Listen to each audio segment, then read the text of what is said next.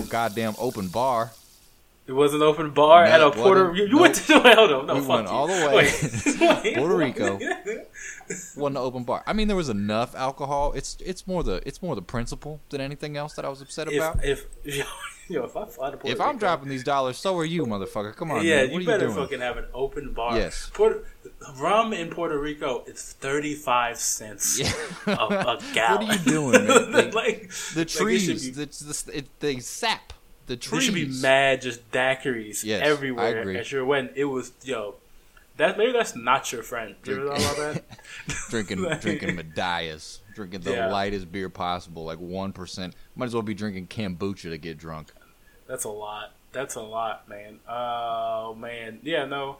I've been going around. I've been on my couch a lot. That's nice. By my couch, I mean other people's couches, and yes, getting that couch life. I've been doing it last minute. I just been like, yo, I'm in town. They're like, nice. What? Why? And they're like, I'm like, oh, don't worry about that, nigga. Just let me use your couch. And they're like, if I say no, you're gonna be homeless. And I'm like, yeah. And then they have to force them. Last minute their ask. hands. There you go. Force them. So people are like, yo, is this a history podcast still? Yes. Yes. As a matter, we have not given up. So who are we looking at today? We're here with a hot one for you. I like this. A hot one. We're talking about Burkina Faso's Thomas Sankara. Okay. All right. Cool. Dope. Which I mean, Sick. just to, like an intro to him real quick. He was a Bernie bro, or he would have been if he was still around.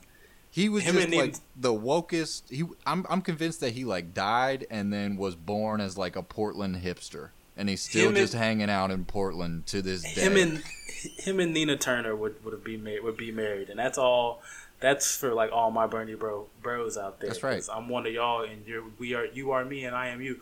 And yes, we didn't forget it was Black History Month. No, we did not. No, we didn't forget. No, we didn't. Did it have it slip to her mind for a second? Didn't have to overhaul any research or anything. We didn't have to overhaul any research. We were thinking about this for a long time. For months. We were preparing for it for months. Right. We knew it was Black History Month. Mm-hmm.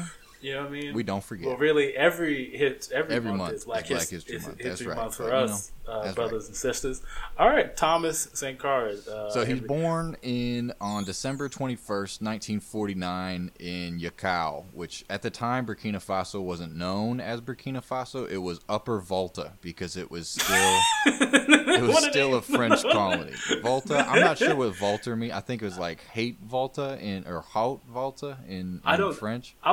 So Burkina Faso is like that. So when people talk about like West Africa, like everybody knows Ghana, they know Nigeria, they know Senegal, they might know Mali if like they're into like some like like they like maybe some little terrorism. I don't know what happens in Mali. Timbuktu was in Mali. Yeah. Everybody knows Niger because we all were kids and like isn't that just the N-word? Yeah. Everybody knows Chad because Chad is just a stupid name for a country. Yeah. But then then you get up there and there's this small country called Burkina Faso. Oh, you might know Liberia because, Bloodstone Diamonds. You might have been in Kanye West, you know what I mean? Yeah. You might know Togo and Benin because that's just more stupid names. Stupid names. They probably have a meaning. I probably shouldn't laugh about Togo and Benin because I have family ancestry in Togo and Benin. So shout out to Togo and Benin. Right on. Listen to the podcast. I'm pretty sure us saying Togo Benin one more time will be the record for Togo Benin being ever being publicly. said. Togo Benin. There we go. But no, there's a country called Burkina Faso, and Burkina Faso is like landlocked, and in a place where land maybe isn't. Yeah, the thing that you want around. There are frequent droughts, and there's some resources. Not a whole lot that I remember though, but it's a West African like it's weird when other West African countries look down on you. Yeah. Like at least without Burkina Faso. But that's really what the feeling and the vibe is. He did his best, Yeah, man. So in the 1950s, Thomas Sankara's dad, he like changes jobs or whatever. His work, it brings him to Gaoua, which is the town, which is home to a bunch of French administrators. And early on in his life, Thomas Sankara, he's noticing how different these European children are living compared to how like he's living, and just all the inequalities between like the children of the administrators and then him, and like the Africans and the locals and everything. And so eventually he goes to secondary school in Bobo Dioulasso, which I think is like the southwest part of the country. And, you know, he just kind of has a typical upbringing just like anybody else, except he excels at math and he's really good at French as well. So a little background on Upper Volta. In 1960, it received its independence from France when he was 11 years old. And the first president of independent Upper Volta was this guy, Maurice Yameogo. So this is like during the whole like kind of like the African right after World War II, and Africa's in the midst of throwing off the yoke of colonialism, and there's all these like uprisings and everything in like the 1960s and 70s. And they're just trying to build up the state, but we're gonna get to all that. The guy Yameogo, he was a little bit too close to the French. He cozied up to them a little too much. And he kept a number of like French advisors on hand, which kind of prevented him from exercising autonomy. That's the thing about like all these like a lot of African like independence movements during the time. They would often be like, "Yo, we're gonna let you go. You can have independence, but we're still gonna keep this incredibly strong foothold to where you're not really an independent country. You're just responsible for." Whatever we let you be responsible. Oh, we'll just give you independence, quote unquote. Yeah, but it's kind of in name like, only. It's like when your mom is like, "Yo, I'll let you drive my car to the store," and you're like, "Oh, that's so dope," but you're really just running errands for her, right? It's like you have no say in where you go. It's like I'll just no, absolutely not. No, that's what it happened like all over Africa. Yeah, and Yameogo, he kind of inflates himself at the expense of the people. Like in the later years of his rule, he was known for just obscene amounts of corruption. Like he was known to jail critics in later years, and he was embezzling all this money and like cracking down on trade unions. And I think what says this better than anything else is that he had a 22-year-old beauty queen for a wife. I don't know where she was from. I like to think maybe she was from France, and that's just one of the things that the advisors gave to him was like, hey, have one of our models as a wife. No, I think it was obviously a West African beauty queen, which it just like he was just murdered. Look, when you are corrupt, bruh, you gotta have a woman that says I'm corrupt. You can't just have a trophy wife. You can't just have a modest woman. Like, I'm not modest in any other sense. I drive a Cadillac in Burkina Faso, dude. Like, I need a woman that says I will steal from the mouths of children. That's right. And you know what I mean? He did it. You know, he got him one. That's all we all want is a woman that says, I steal from children. That I'll steal. I will murder you. You don't believe me? Look at my wife. Steal. Yeah, look at my wife. Do you think she got with me because I'm a good, modest guy? Hell no. No. Hell no. I'm a maniac. That's the type of woman you want. That's the type of woman I got. You know what I mean? I got a woman that people look at her and they go, "That's a bad dude." Yep, he steals. He does something evil. He's an evil guy. That's all you want. And this can't last for long. In January of 1966, there's general unrest in Upper Volta. There's like strikings from the workers and the students in Ouagadougou, which is their capital. And Yameogo. Why don't we strike more? Why don't we strike? You thought about that? Yeah. Why don't we strike more? Because we got Netflix, man. We're too busy watching. If we didn't have Netflix, we need to strike more. We do. It's effective, but I mean, it really is effective as shit. Like people need to strike. Like we're pacified. Your bosses. Yeah. But nothing quite makes headlines like millions of people standing in the street like, we don't like you, but we would never do it because we're too busy watching you or whatever the fuck else. I mean, well, or maybe just listening to this podcast. That's true too. Hey, if you're thinking about turning this off and going on a strike, don't do that. Don't do that. You are fine. Everything's fine. And Yameogo, the president, he orders the army. He's like, yo, can you take care of that for me real quick? And the army's like, absolutely not. We're with them. And so he's kind of forced to step down, and power passes to Lieutenant Colonel Senghul Lamizana. And La Mazzana, one of the first things that he does is he opens up a military academy in Ouagadougou, which is the capital, and it announces that it's going to take on some students, one of which is Thomas Sankara, and he gets in at age 17. Okay.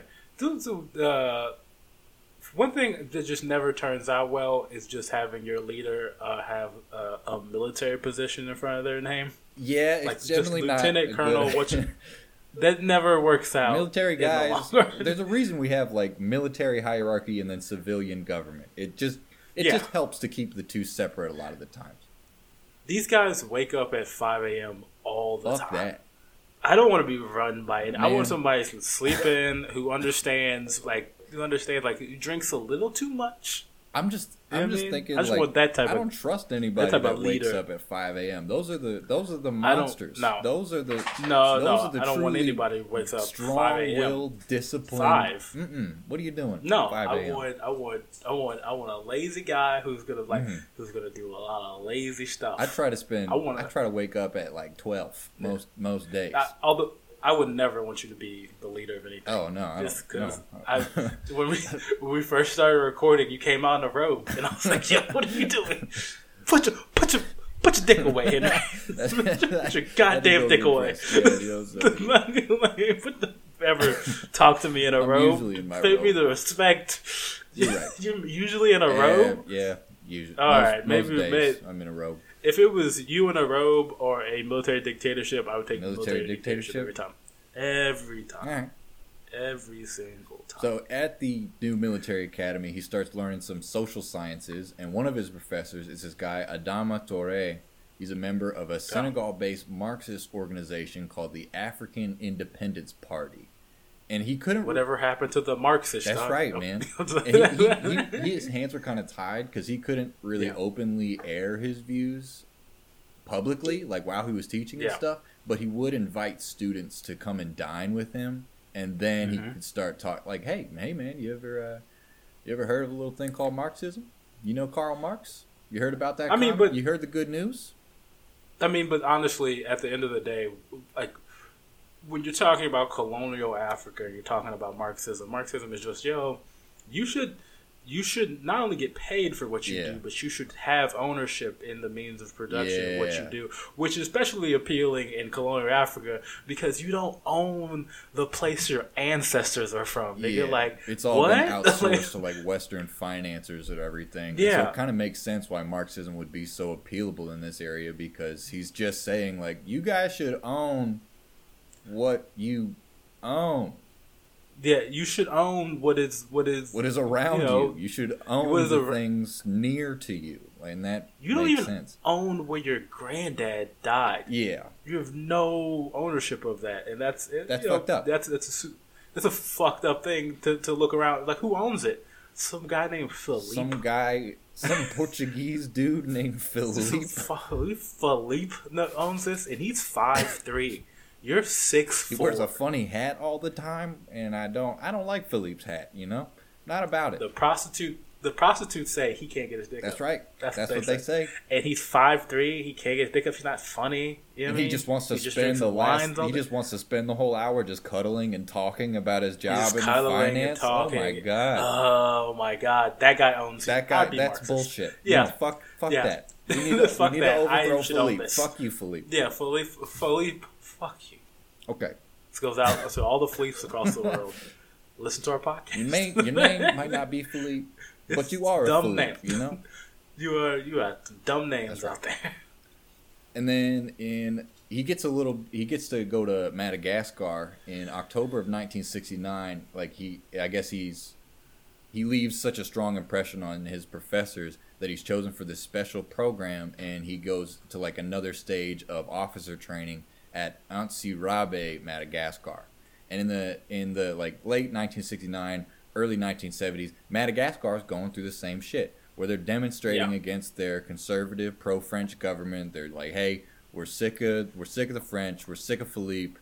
We're gonna fucking launch a coup," and they do, and they establish like a new popular government. And I don't really know if Sankara was directly involved in that. I like to think that he played some role, or if they like had all the officers confined to the compound and they were like, you guys can't go out there, we're going through some crazy shit right now, or if he was involved in some way. Either way, that just kind of shows you like where the social currents are headed or what people are thinking at the time. Also, Madagascar, not the fun cartoon version of Madagascar. No. It is very lush and beautiful compared to Burkina Faso. That's one thing it said, is that it's it is very tropical and not just a fucking desert. So that's nice. It's very tropical. No but penguins. It also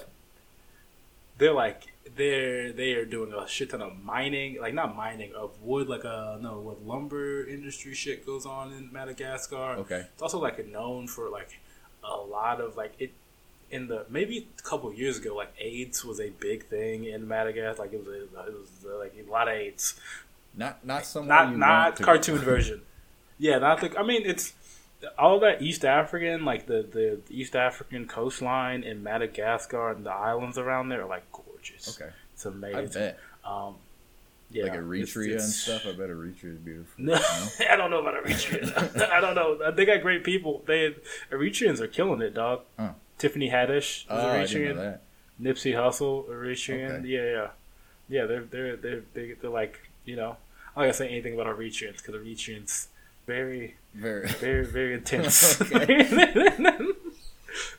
In October of 1979, Sankara. Shout out to all my Eritreans. There you go. What's up? Please don't cancel me. Also, make sure to rate, review, and subscribe. That's right. Yeah. Okay. It wouldn't be a hard fight history if I don't piss off at least one culture. One ethnicity needs to be upset at Josh per episode. Yeah. So in October of 1793, Sankara returns home and he's given an assignment to train up new recruits at a training base in Bobo Dioulasso, which is where he went to school. Okay. This is the second largest city in Upper Voltaire / Burkina Faso. And while he's there, he like modernizes their training program. And he also organizes a bunch of like civic lectures on Saturday where he gets all the recruits and everybody and he sits them down and he's like, let me tell you about your civil rights. And at first they're kind of pissed off because they're like, dude, it's our day off. What the hell? We just want to play pool or do whatever there is to do at Bobo Dioulasso. But eventually they come to appreciate it and they like start learning about their shit. And this is also how he starts kind of building up his cult of personality, right? Yeah. Then in March of 1794, he's reassigned to an engineering corps. 1974. What did I say? You said 1794. Oh, I was like, 1974. He's reassigned to an engineering corps in Ouagadougou, which is the capital. And this is where he starts to see like widespread evidence of corruption in the army and in the bureaucracy, and that the army, they're like hoarding supplies and then price gouging, and the bureaucrats, they're embezzling tax dollars. And he starts being like, yo, don't fucking do that. He starts openly criticizing them, like, what the hell are you guys doing? And it doesn't really result in anything except getting his name out there among the upper echelons of the army. They're starting to take note, like, hey, who the hell is this Sankara guy making all this noise about what we've done for decades now? There's nothing more corrupt of an industry. No industry is more corrupt than the industry of building shit. Than like construction and stuff? Construction, it's maybe waste management, which is just basically a term from the mob in the Northeast. Yeah, no, I've been watching hella Sopranos lately. I know all about that waste management life. Oh, we gotta build something. Where are we gonna build it? What are we gonna build? What does it need? And then the kickbacks from that. How much is it gonna cost? Let's over-report the amount that it costs so we can freaking clean up some of this dirty money and launder it through the construction firm. Oh, for sure. And then you gotta look at buildings just like apartment units in New York right now, like basically like money laundering pits for people from outside. Like, we could just stash money, and then because New York real estate always appreciates. That's a different podcast. Right. There's a whole. In December of 1974, Sankara, he's sent to fight a brief border war with Mali, and Mali is that big ass country to the north of Burkina Faso, and they've got like a really long border. And Sankara, while he's fighting this war, he actually stages a small ambush that results in the capture of a few enemy soldiers. And the press, they're like, oh my God, Sankara's a war hero. This is our new guy, and so now he's like thrust into the national spotlight. And the war doesn't really amount to much. It's put down by a regional mediator in like early 1975. But the point is that Sankara now has national attention. So much so that in 1975 through 76, he starts meeting personally with President Lamizana. And then in 76, he's given charge of a new National Commando Training Center based in Po, which is right along the Burkina Faso border with Ghana. And this is cool because this is the first domestic officer training program that they will have. So Sankara went to Madagascar for his officer training, but with this new training center at Po, they'll no longer need to outsource their officer training, and they'll like save money basically because they won't have to send them to another country and everything, and they can do it themselves in-house pretty much. And Sankara, he does some pretty cool stuff here as well. He's the top guy in charge, and he's training all these new officers. And when he would go visit the capital, Ouagadougou, sometimes he would bring back books for his men to read, and he would educate them and everything, more kind of tying in with the whole idea of like civic empowerment, like he did with the civic lectures. And he got them musical instruments in the capital as well. And he played guitar. They formed a band called the Missiles Band of Po, and they played a few public concerts while they were there, I guess, just to keep busy. See, the thing, like, and this is like one thing when you got to talk about revolutions that you like really got to understand is you have to like educate your people to understand what they need to do. And like why they need once to you get revolt the freedom. Also. People generically understand usually the need to revolt. That's why revolutions kind of usually happen. Like people understand this is fucked up. This should change, but they don't understand after like why the way they go from like, oh, this should change so I can be on top and then do the same fucked up shit to other people. Yeah. Just kind of people need to be educated so they can go like, oh, that is just a wholly corrupt way. Yeah. And that is not how the world's supposed to work. That's a poisonous way, and it breeds nothing but bad shit. So it's like educating people. Yeah. It's kind of it's a Black Panther. I'm forgetting his name right now. Fred Hampton. All right, yeah, Fred Hampton would talk about you gotta educate people before you actually, you know what I'm saying, so they understand what to do once the revolution really happens. Yeah. While he's at Po, he meets this guy, or he promotes this guy, Compaoré, to his deputy while he's there. And he's going to come up later, but just know that they were close together. And they, you know, he's going to be behind the scenes, or just in the scenes whenever Sankara gets on top. And he's kind of a shifty dude. But while he's at Po, he's like seeing all the poverty around him and how the soil's all eroded, and the men they lack a proper water supply, and he's determined to change it. And so he starts seeking out like minds wherever he goes. Like whenever he goes on a military tour to France or Morocco or wherever else, he's finding people and being like, hey, this should change, right? And sometimes he's going over the head of the bureaucracy and taking initiative and building wells himself and doing all this cool pro civic engagement stuff, right? Yeah. So in the late 1970s, the same thing that happened in Madagascar and to the earlier regime starts happening to the current regime under Lamizana. There's just striking all the time, and public corruption scandals are coming to light left and right. And this all culminates in November 25th of 1980. Wow. The Military Committee for the Enhancement of National Progress, or CMRPN, and the acronyms are all fucked up because they're in French. So the CMRPN under Colonel Say Zerbo takes power from Lamizana. And initially they're like, hey, Sankara, you want in? And initially he's like, no, it's just not the right time for this. We're not ready as a nation. We've got some internal improvements that we got to undertake. We should hold off for a little bit. But they kind of force him into playing an active role in the new government. And January of 1981, he's made head of the Army's Operational Division, and then in September of 1981, he becomes Minister of Information, which is in charge of basically speaking and corresponding with the press. I always like a guy who like doesn't want to be involved. That's always a friend. That's always a guy I like. Yeah, I mean, they always say like the guy who doesn't want power is the one who deserves it the most. There's kind of playing the line between. I don't like that. between stepping down and being like, nah, I don't think I'm the right man for the guy, because that just shows modesty and humility.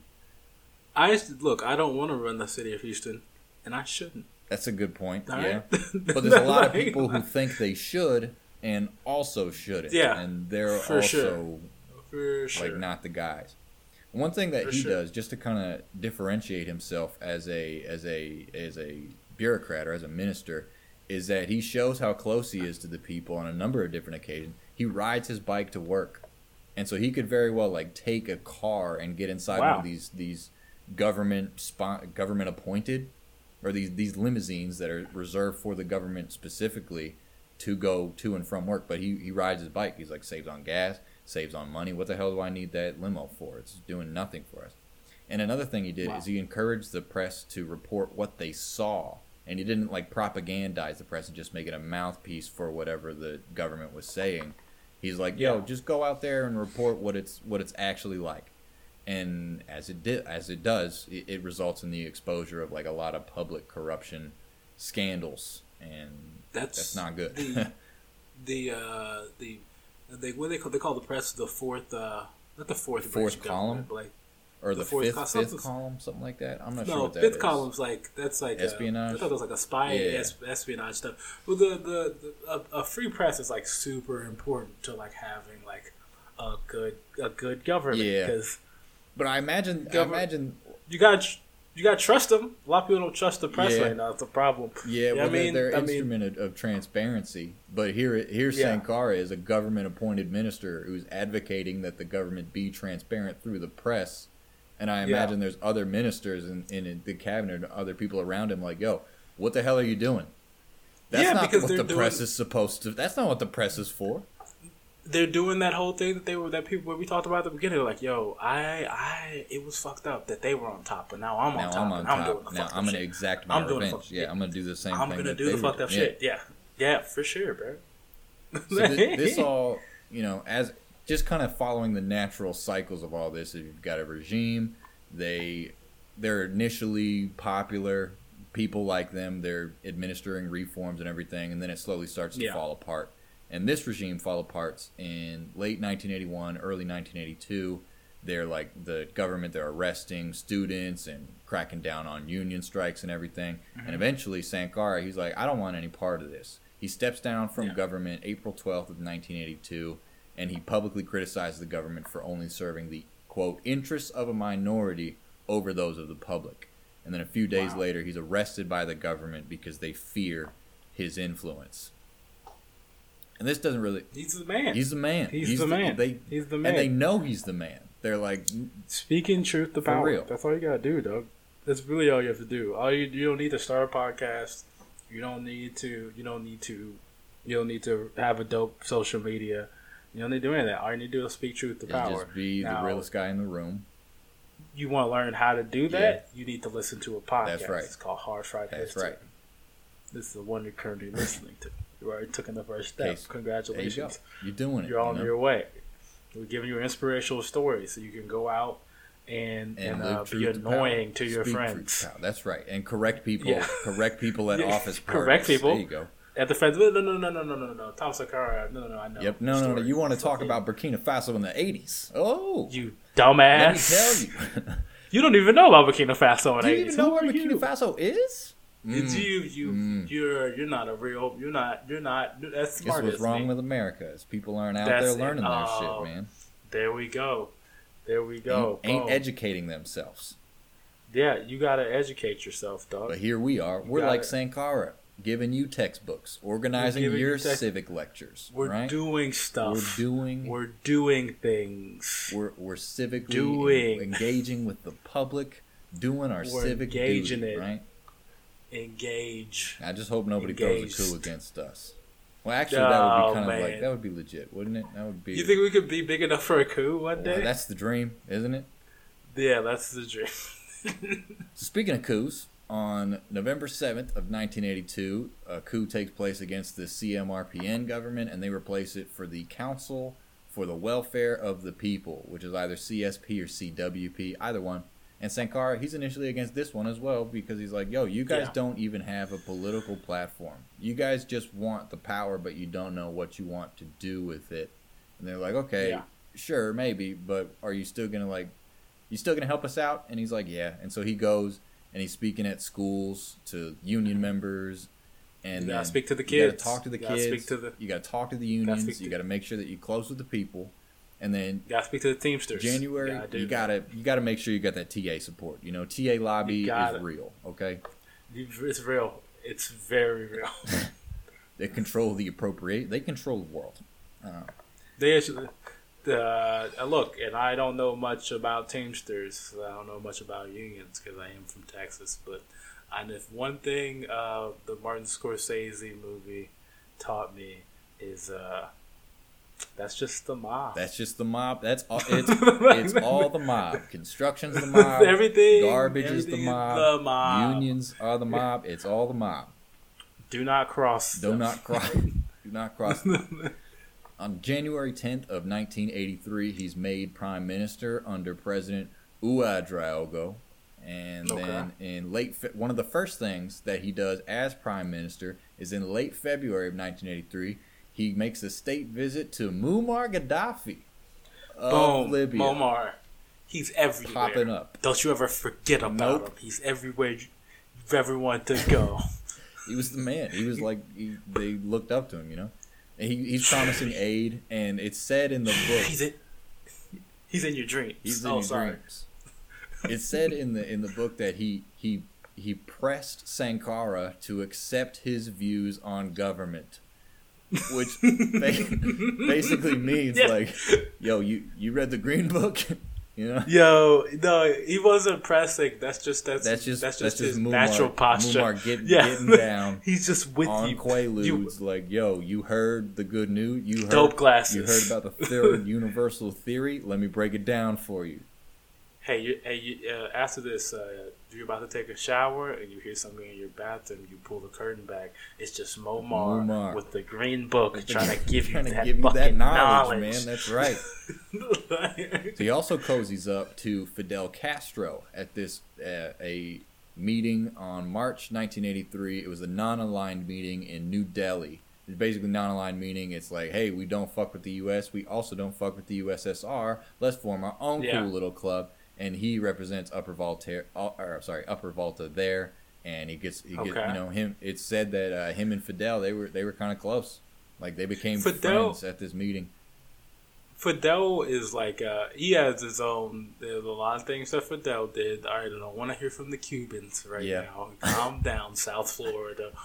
But like Fidel was for revolutionary movements. He was more actually doing what Muammar wanted to do. Yeah, he was pressing. You know, you have a revolution in Africa or South America. Fidel's throw you this cash. He's got you. And so here you just kind of see him. He's cozying up to other Cold War figures such as like Castro and Muammar Gaddafi. Everybody, he's getting in with the big dogs, but he's still not really attracting too much international attention. Because he's still just president of Burkina Faso. The only person who's really interested in him is France, where he's not really on like U.S. radars or anything like that quite yet. Yeah. And then the fact that he's more liked by the public, he starts to upstage the president as prime minister in like late March of 1983 is the first instance where he's giving a speech in the Capitol, and he's kind of known for his call and response techniques. And so he's getting the crowd like mega pumped, He's like, "What do we want? Revolution or whatever?" And they're just screaming their heads off, right? And he leaves the stage and uproarious applause. And then the president, he's off in the wings, kind of like, "Oh shit, I have to follow that? Jesus, I don't want to go after this guy. Oh my God, there's no way I can fill his shoes, right?" As somebody does stand up, no, you. Yep. Ooh, that's a big task. That's a big task. I gotta follow Everybody him. Loves. People. It's Henry. I know you go through that a lot because often crowds like everybody but you. I consider that a strength instead of a weakness. Just hitting a different market, So I'd rather have people love me or hate me, never indifferent. Okay. You know what I mean? Yeah. But yeah, I can feel that, and it's kind of clear who the public likes better after after that, right? And the For same sure. thing happens in May of 1983. He's speaking at Bobo Dioulasso, and then the president, he goes up for his set, and people are just like, It's not a set, it's a speech. you know, same shit. He does his set, My man's having flashbacks. and people are heckling him, and they're just like, Sankara! Like, we want the other guy. We like the other guy better. Yeah. What are you doing? And then a few days after that, these French envoys under President Mitterrand arrive, and they arrest Sankara. And there's like a light coup that goes on to where the French, they start to promise generous financial aid to the current president as long as Sankara is like kept in military prison. That's what they do, man. That's a fake ass shit. Like, instead of working on his own shit, instead of becoming a better and more dynamic and engaging speaker, he's like, you know what? I'm just gonna have that guy arrested. Fuck him. That's what you do, dog. You just get him. I mean, arrested. I guess there's a lot of people I wish I could have arrested. Oh yeah. A lot of people I wish would move. That'd be nice. Because then I can move up. You know, that frees up the channels. A lot of internal beef. Yeah. Could just no, I'm not gonna get better. I'm just gonna wait for you to drop off. That's all. It's just your life it's just and get out of here. a waiting game, you know. Yeah. But this does not end well in the political game, as opposed to the comedy game, I guess. I don't know. On like May 20th or 21st, like the night of those 2 days, 20th and 21st of May, there's protests in the Capitol, and people are taken to the streets. They're just like, free Sankara! And then from prison, he's heard about all this. I hope it sounded like that. It's just like these incredibly black West Africans just like, free Sankara. He's in prison, and he gathers his advisors around him, and he starts deciding, okay, you're going to get this post, you're going to get that post. They're distributing all the offices, and also building a political platform, which is something that the other two previous governments that Sankara witnessed pass. They didn't do that. But here he is like, no, we're going to learn from their mistakes. Here's what we're going to implement once we get into power. And then they launched their own coup, like Sankara's coup, on August 4th of 1983. They formed the National Council of the Revolution, or the CNR. The coup itself is relatively bloodless, and they established new government with Sankara at its head. At this time, he is aged 33. Bloodless coup? Okay, 33. Wow. Bloodless coup or bloody coup? Which one do you like better? Ooh. I mean... Because bloodless, yeah, I like that. That's efficient, but bloody... Bloody coup makes for better headlines. More international attention with a bloody coup, you know. Which is not something you need as a West African country. If you're in the news, it's bad. If I were reading about a coup, I want it to be a bloody coup. If I am involved in a coup, I want it to be a bloodless coup. I'm the opposite. I'm all for saving. You want to you want to read about the bloodless coups, but be in the bloody coups. I'm all about blood. That's a little thing about me, dog. I'm all about that violence. All about that. All them violent video games, man. Too many violent video games. I was playing Halo at 8. Come on, dog. Okay, just socialize in a culture of energy swords. Coagulation or whatever that shit's called. I don't know. That Halo Battlescape. All right, yeah. Somebody just like turned off this podcast because they loved Halo and they're like, "Yo, fuck these idiots." They don't know. Log it on right now. Log it on, bro. Does Halo even exist still? Everybody moved to COD. Yeah, everybody moved to Call of Duty. Shit. Speaking of calling people to duty, Jesus Christ. Thomas Sankara, one of the coolest things. Dude, we got transitions. We got everything, man. Yeah. One of the things that his government was most known for was getting the people involved in building up the infrastructure. And that was accomplished through these things called Committees for the Defense of the Revolution, or CDRs. And he would just get like labor union officials or just groups of people and organize them under various CDRs in like the countryside and wherever else, just spread throughout the country. And he would call on these people. He'd like, okay, you guys are gonna gravel this road. You guys are going to dig this irrigation canal. You guys are going to clean up the hospital. You guys are going to build a new school. And these were like immensely successful, just calling on the people themselves as opposed to like, you know, outsourcing it to the West or anything like that, or relying on Western aid. He's like, no, we're going to do it ourselves from the ground up. And because that gives you the technical knowledge. Once you've done it and you put trust in your people to do it, it might not get it done as officially the first time. Like it might be efficient, but you actually, the actual knowledge, which is invaluable, is that's what you get, and that's the most important part. Yeah, and you're not like beholden to Western capitalists for, you know, they're not charging you all these interest or like super high interest rates that you now have to pay back on this loan you took out to build these schools.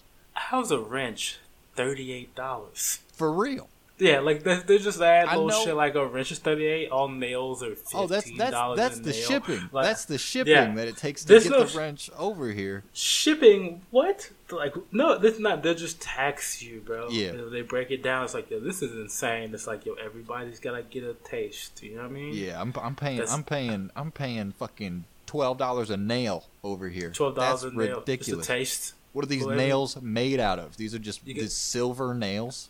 No, because they come from Eastern France, where the French nail mob has got to get a taste. You got to get that markup. Yeah, that's right. And then the shipping mob has got to get their taste. And you know what I mean? And then like somebody's uncle has to get their taste. Everybody got to get a taste. You know what I mean? You know who else all about? Fidel Castro got a taste. Okay, geez, he got a taste. These transitions are so wild. I'm working on them, man. I'm working on it. Yeah, your transition game is on improving. Point. It's improving since the first couple of 5 months later, I think it's 5 months. Yeah, 5 months. In December of 1983, they Castro and Sankara, they sign a scientific, economic, and technical cooperation agreement. So anything that Cuba knows, Burkina Faso is going to know, and anything that Burkina Faso knows, you know, fucking Cuba's going to know. And Cuba, they send a few envoys over to Burkina Faso to like help it develop and help modernize and everything. And so they're strengthening ties of cooperation. Surprisingly, Cuba knows a shit ton about healthcare. They know a shit ton. Like, nobody would have guessed. Nobody wants to credit Cuba. Yeah. Nope. They don't know a lot about cars. They're still driving the cars from the 50s. But healthcare, they know a lot that we don't. Yeah. I mean, they had more people involved in bloody battles. I don't know if that's... No, they had their healthcare system like world renowned. Like Cuban doctors go everywhere when there's like a crisis or anything, like a hurricane hits in South America or Latin America. Cuban doctors will show up, and Cuban doctors. People go to Cuba for a lot of like surgeries and stuff and like healthcare. Okay. I was about to say more than just plastic surgeries, but that's Brazil, right? I don't know what's the like. That's just Miami. It's just Miami, dog. That's Miami. Come on, which is also full of Cuban doctors, right? Yeah, I mean, I don't know what's in Miami. I've never been to Miami. You know what I mean? And that's just, I want to go. That's just me denying ever having been to Miami. Maybe I have. Maybe I haven't. People don't need to know that. Who knows, man? Maybe I know a couple of Cubans, a couple of Colombians. Maybe I've been to Miami. All right, let's not talk about that. Right. Another thing Thomas Sankara does is he actually changes the name of the country. They get rid of that Upper Volta shit. They're like, no, that's French colonial. We're not about that anymore. That French colonial bullshit. We're done with it. So a year later, like celebrating the year anniversary of Sankara's government in August 1984, Upper Volta becomes Burkina Faso. And the name Burkina Faso is actually a mixture of two indigenous languages, like native to Burkina Faso. It's meant to mean the land of the upright people. And so that's beautiful. I agree. It's a way he starts kind of like consolidating national identity. And he's like, no, I don't care what like tribal ethnicity you are. You are Burkinabe. You are a member of Burkina Faso. This is a new nation that we're building up. We are all one people. The land of the stand-up motherfuckers. Land of the stand-up motherfuckers. Man that's the righteous dudes. The righteous, okay. That's a little worse. Righteous dudes. Land of sounds like a gang from Venice Beach in 78. Yeah, I was gonna say righteous homies, but I didn't want to try. Yeah, no, don't overstep your bounds. You already tried to sing a Righteous Negro dudes. spiritual on the air Yeah, one time. I would just like, let me play it safe this time. Another thing that Sankara did that is applaudable is in next month, September of 1984, he launched a vaccination campaign. And he wanted to vaccinate the Burkinabe children against like measles, meningitis, and yellow fever. And this one was supported by UNICEF. And typically, there were like 18,000 to 50,000 deaths per year due to these diseases, but not that year because of the vaccination campaign. But doesn't that mean that everybody in Burkina Faso now has Down syndrome? Oh, 100%. No. 100%. No, yeah. Oh, no, they fucking don't. They were Take fucking vaccinate fine. your fucking kids. Yeah, no. They're doing this in a developing country 36 years ago, and we're still grappling with this right now. That wasn't very woke of Sankara. I'm going to say that's the least hip thing about Sankara is that he was pro-vaccination. Stop listening to doctors on Facebook. They're on Facebook. Just because you read one BuzzFeed article does not mean you know more than a doctor. Trust the experts. Yes, you can ask your questions, but you did not go to medical school. You didn't. You were smoking weed. You were getting high. You were fucking taking rips out of your bong with your shithead. I'm the shithead. I was next to him. He was there. I was there. You don't know stuff, Zach. And he always wanted to tell you need to learn how to clear the bong. You need to clean the bong. You need to flush the toilet. Okay, what the fuck are you doing? People don't know how to clear the bong. I don't want all that dirty ass smoke. Extra bong smoke. What are you doing, dog? I don't want to clean your own bong. I don't want your hit. That's your hit. You need to take the whole thing. Vaccinate your children and take the whole hit. Okay. Clear the bong, vaccinate your kids. Clear the bong, that's what... vaccinate your kids. That's it. That's it. That's all you got to know. Be a good human. That's those two things. You'll go far in life. Another thing is October 3rd of 1984. So this is part of his trip to the UN. I think he went to the UN in like September or October of 1984, and he tagged on like a little side journey while he was in New York. He went to the Harriet Tubman School in Harlem, and he spoke in front of like 500 black students. And again, he's like getting them all pumped and everything. He's doing his call and response techniques. And at one point, this is my favorite, he says that he is, quote, ready for imperialism, and then he just pulls out a gun on stage, and the audience like laughs because he's like willing to go to war if they try to colonize him. But it's just crazy that he would be at a school and just pull out a gun, which would never fly today. I don't think. No, I mean, it wouldn't fly today, but specifically, I don't think they laughed at him because he pulled out a gun. Like, oh, he's trying to fight imperialism with a pistol. No, I think it was Harlem in 1984. Yeah. In the middle of the crack had just hit. Those kids were like, yo, I have a bigger gun. Yeah. That's cute. That's cute. That little thing that he just puts it out. That pistol is cute. Yo, your French accent, cute, dog. You ever sold rock cocaine in Harlem in the 80s, dog? Look at my gold chain. It's worth more than your country. It's worth more. Damn, that's harsh. The next day, October 4th, he just unleashes this tirade against the West, particularly against like France. So he's in the UN and he's just ripping them apart for like supporting these neo-colonial practices, like we were talking about earlier, the financial aid with these super high interest rates, and he starts taking swipes at Germany and other Western countries for their support of the pro-apartheid regime in South Africa. And he's like, what the fuck are you doing? He even goes as far as to say that he is pro-Palestine. And at this point, the United States is like, okay, who is this guy again? Yeah, you talking a little bit too much. Yeah, you know what I mean? You're saying a little bit too many righteous things. You're hanging out with Gaddafi. You're hanging out with Castro. You're pro-Palestine.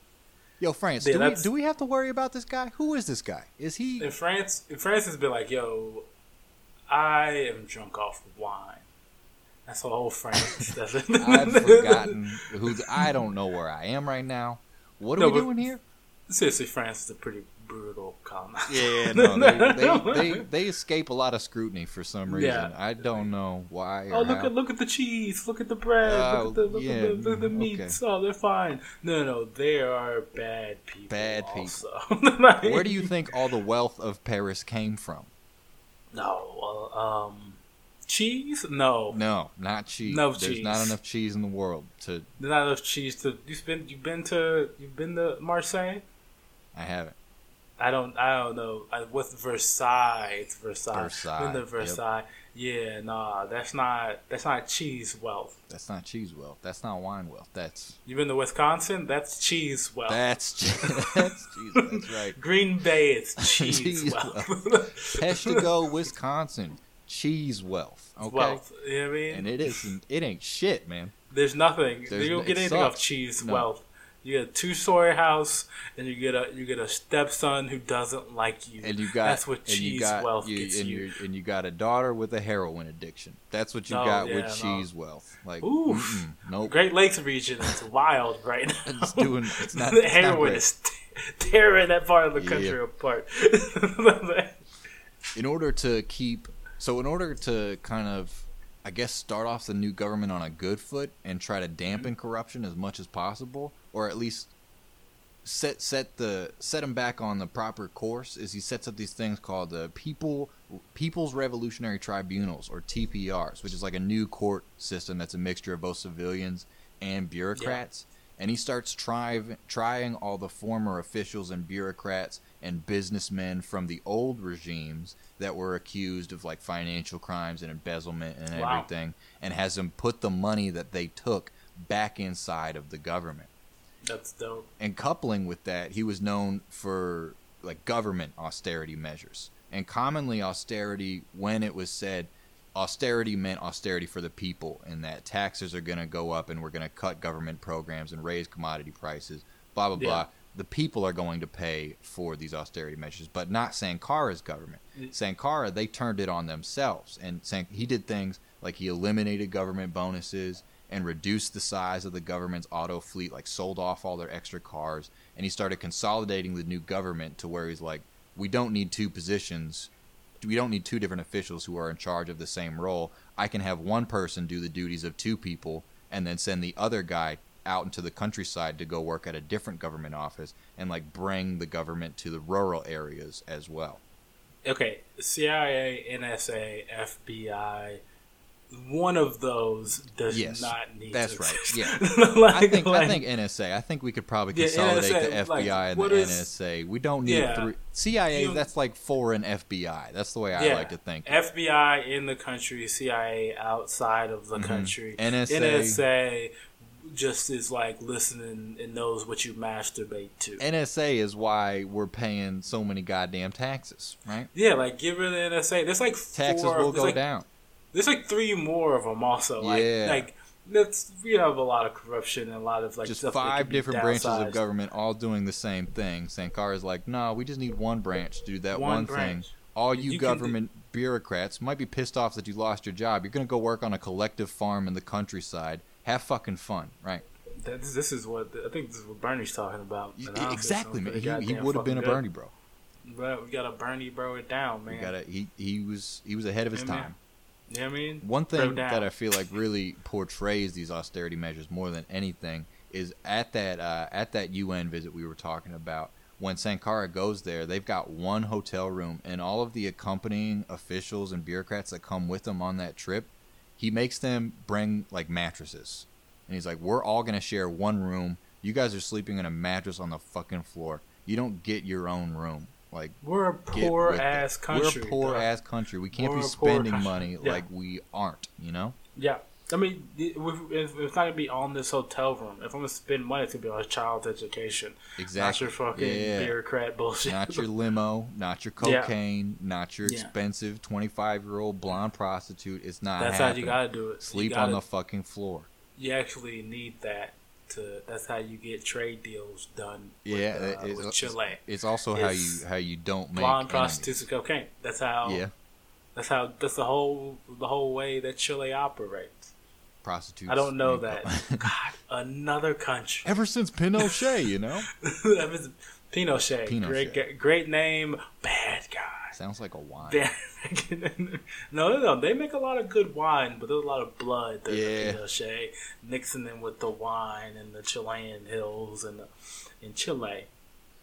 He also launches a women's empowerment campaign, which is it aimed at setting up divorce by mutual consent. It gave women the right to inherit, ended practices like genital mutilation and forced marriage, and polygamy as well.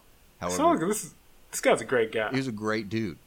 That wasn't as successful though. No, it wasn't, because like those practices, like it said that they were just too entrenched culturally, and that they didn't really amount to much because people were just like, "What the hell? Of course, I'm going to let this dude mutilate my genitals. Like, of course, I'm going to let this dude cut off my clitoris. That's how we've done it for years." And he's just like, it's a lot. Okay, you can't win every battle. Can't win them all. You know, it's a shame that wasn't the one, though. Yeah. He also made sure to build up the internal economy of Burkina Faso by bringing control of the state enterprises under the control of a government. So he would appoint like a government director to manage affairs of it, like a mining industry or like a cotton production industry or any one of them. So doing that, there was like this internal control of the state enterprises, in that he more heavily regulated them. And then in order to make sure that the domestic industries could grow, he had this external system where he would raise customs duties. That way, prices were more competitive and Western goods cost the same as domestically produced goods. And so there's both like internal and external forms of control. Yeah, and part of this was also going off that yoke, man. Yeah, man, we're doing it ourselves, Yeah. Another part of this was organizing women to promote a local style called Faso den Fani. So they wouldn't have to import clothes anymore. Women would just make this traditional style, and he wore it himself. And like other government officials would wear it. And walking the walk, talking the talk. Exactly, man. And it empowered women, because now they have money coming in. They've got like an independent bank account, and they've got a means of taking care of themselves or earning money on their own. And he had this slogan. It probably sounds familiar. Let's produce and consume Burkinabe. Support local businesses. Okay, that slogan does not sound fucking familiar. I mean, the one you said second. It's the same idea. Yeah, it's the same idea. Don't fucking. That's what I mean. That's what I mean. It's like let's produce and support local businesses. That's what he was all about. We're gonna build up this economy, and that's not gonna happen if we're importing all these Western clothes. Let's wear the traditional shit. Let's wear, like if we're from Houston, let's wear traditional clothes. That's right. Like our traditional clothes are just wife beaters because it's so hot. So goddamn hot. And cargo shorts. Because you need pockets, man. Yeah, you need pockets in this town. It's a pocket town. If you don't got pockets, what are you doing? What are you doing, man? What are you doing? You gotta have pockets in this pocket town. He also launched a literacy campaign. We're gonna kind of skirt by that a little bit. He was just making sure that people could read and know the numbers and everything. He launched that in February of 1986. One of the things that I thought was most interesting in that he was such a strong advocate of transparency and making sure that his government didn't take the corrupt turn that former governments did. Yeah. In February of 1987, he opened this thing called the People's Commission for the Prevention of Corruption. And it was designed to like clean up the current administration of corruption charges. And in order to show how committed he was to this, the first thing he does is he puts himself on trial. And he publicizes his assets and the assets of his family. He releases his tax returns. God damn it. Can I vote for Thomas Sankara in 2020? I wish, Can I man. vote this is Sankara the dude. 2020? That's how you know you can trust this guy. Is he's like, I've clearly got nothing to hide. You guys want to see my tax returns? I've sold a government car and put the money into the treasury. I clearly have nothing to hide. Yeah. Who can't we say that about? Huh? Okay, all right. I'll just leave it right there. Okay. Hey, man, if you support Trump and you listen to this podcast, listen to the podcast. Where are those returns, man? If Thomas seriously, Sankara where are the returns? If the president of Burkina Faso can do it in the 80s, why can't he do it now? All right? Ask the questions. I know. Where's the returns? He goes even returns? further down the Bernie bro path. In July of 1987, there's this meeting of the OAU, which is the Organization of African Unity. Now it's called the African Union. And background on this, they call this summit because by 1986, Africa owed $200 billion to Western creditors and international aid banks for these like aid packages, and they were just being charged these exorbitantly high interest rates, right? And they're like, yo, we can't pay this. Can we please renegotiate this or get a lower interest rate or something? And Sankara, he's like, how about we just don't pay it ever at all? Dude, Let's just not default pay it. Fuck it. On your student loan Take debt. a knee What are they gonna do? on your student loan debt. What are they going to do? Kill your credit rating? It's already dead. It's fucked. You're fucked. You cannot kill what you did not create. You're never going to own anything. Just stop paying. It's fine. Dog. Just take a knee. Just all right? Stop paying for it. Live off the land. Be homeless. It's better. I've been really thinking about starting a go back to the land movement, I might be okay. Just call it what it is. Homeless. You want to join? Any takers? Want to join my back to the land movement? No, I'm good on that. Real close right now. We got Taco Tuesdays. That's just tacos out the trash. Trash tacos, or as we call it. Hang out next to the dumpster behind a Torchy's and grab what we can. Living off the honestly, land. They're throwing that food away, Foraging. man. You know what I mean? Yeah, they really are. It's bad. So that meeting, that's one of the last things that happens before the coup that ends Sankara's life on October 15th of 1987. There's a coup. He was overthrown by a very vague popular front headed by none other than Captain Blaise Compaoré, which was his deputy at, I think, Po, what we were talking about earlier. It's like his former friend and held all these government positions. And there's this radio announcement. He's like just denouncing Sankara. Go ahead. Just never trust a dude named fucking Blaze. No, hell no. No. Doesn't matter if it's ISE or ZE. He's just a bad dude. It sounds like you're on a fucking mountain. You're about to ski race for a lodge or some shit. Like yo, if I win the race, I fuck your girlfriend. Like it sounds like some shit like that. Yeah. There's just a dude named Blaze. Ever. And there's this big question. There's this kind of whodunit about who's responsible for his death. Obviously, a lot of people point the finger toward the French government and are like, yeah, that kind of makes sense in that he's now advocating that they don't pay their debt, and he's hanging out with Castro and Gaddafi, and we don't like this guy anymore. Classic Western assassination plot. Yeah. That's one. However, you also have to look at his internal enemies, which are all the disavowed bureaucrats and businessmen who have been prosecuted by the TPRs. There's like former public officials during his regime who have now lost their bonus or lost their government car or been relocated to the country once they lost their ministry position inside of the capital. And then there's the CDR leaders as well themselves. There were these things called like gangster CDRs that emerged toward the end, which is the dude in charge of the CDR. He would have a gun and have some power, and he would use that gun and power to like commit robberies and shake people down on the street and rob them. And Sankara himself, he put him on trial to like late 1985. He starts cracking down on him through the TPRs, but still, he made enough enemies internally to where I think France, the likely explanation is that France cozied up to one of his enemies and was like, hey, how about we overthrow this dude and we'll give you financing in order to do it.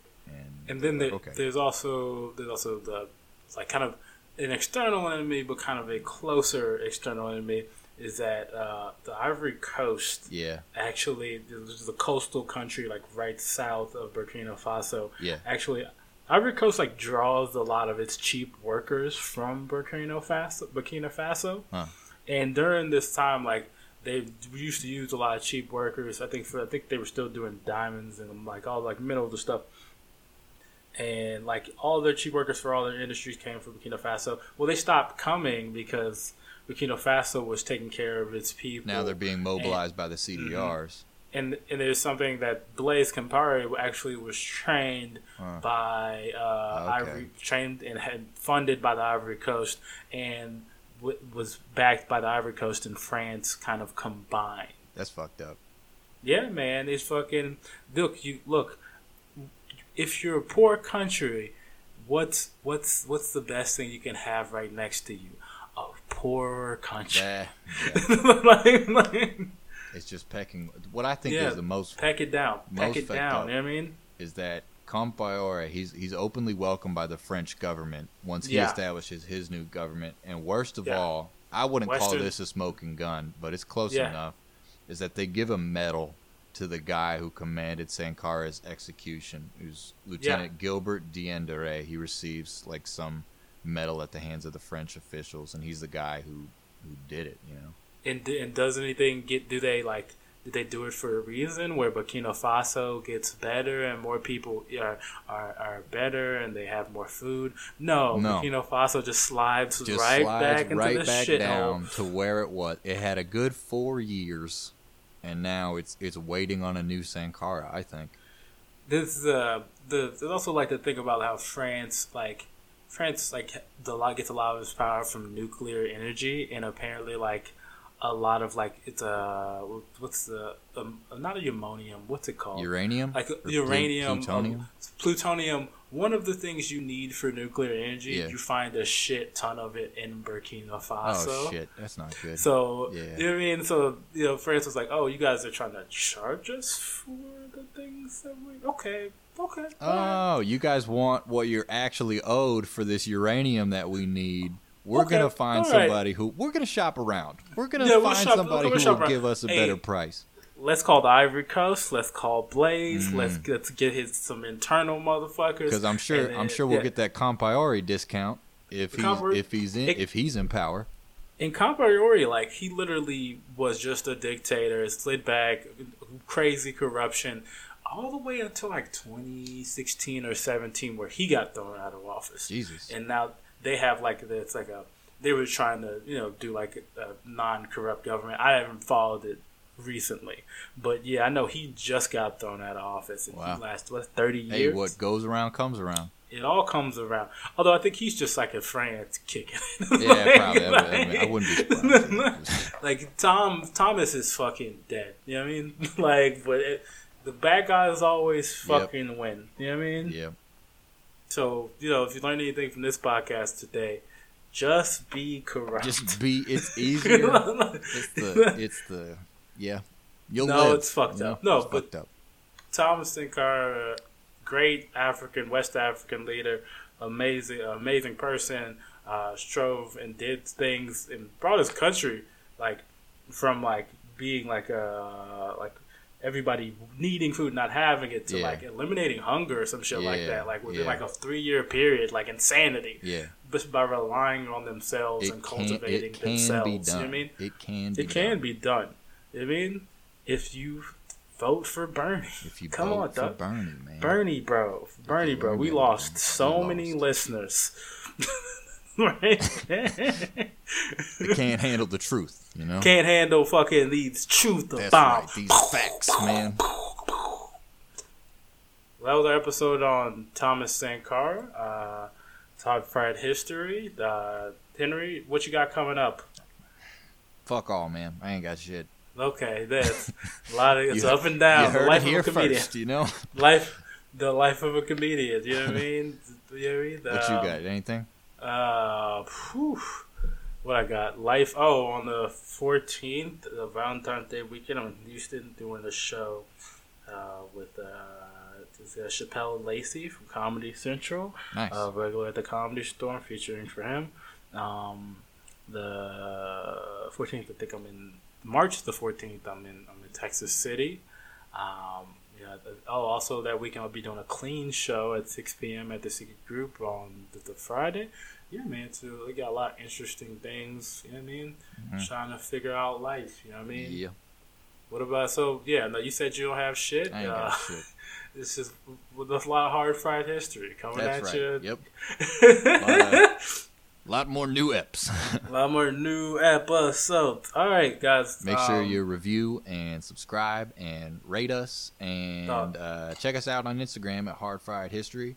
Twitter, HFH Podcast. You can see what we read. You can see our posts. You can see all sorts of cool shit that we got on there. Facebook, Hard Fried History. That's right. Follow Josh B at all on everything. Joshua B Stokes, Josh Stokes. I'm there. I'm the black guy with the freckles. Henry, what's your information? I changed it at long last. I am now Ratch Daddy Price. And it got worse. It got worse. Hey, I was drunk. Okay. Yeah, I was like, who the fuck is this Ratched? Alright, guys. That's been an episode of Hard Fried History. Thank you guys for listening. See you next time. Peace out.